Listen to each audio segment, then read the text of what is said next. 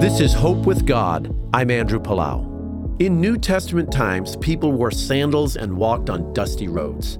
Their feet quickly became dirty, so when someone invited guests over for dinner, they provided a servant to wash the feet of their guests.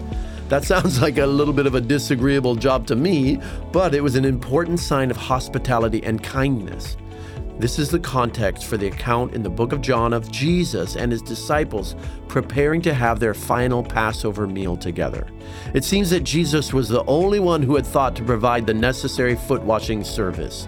He was the creator of heaven and earth, yet he knelt and washed the dirty, smelly feet of his disciples.